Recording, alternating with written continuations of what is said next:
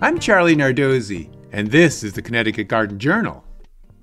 Our dahlias and canna lilies have been tremendous this year with the warm fall weather, but frost has finally put them to rest.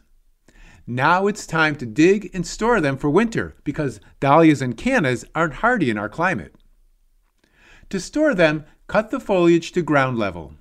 Then carefully dig up the entire clump of dahlia and canna lilies to inspect them before storing. Gently knock off the soil around the tubers, remove damaged tubers, and label each variety.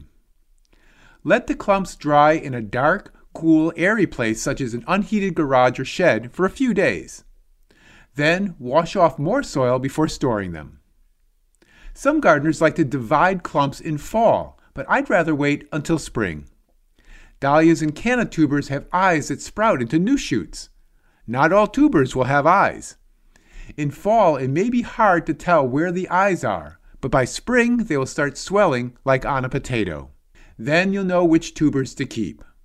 I store dahlia and canna tubers in cardboard boxes.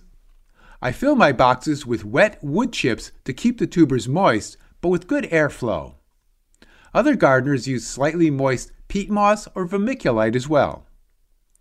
Place the boxes in a cool, dark basement or garage where the temperatures stay between 35 and 50 degrees.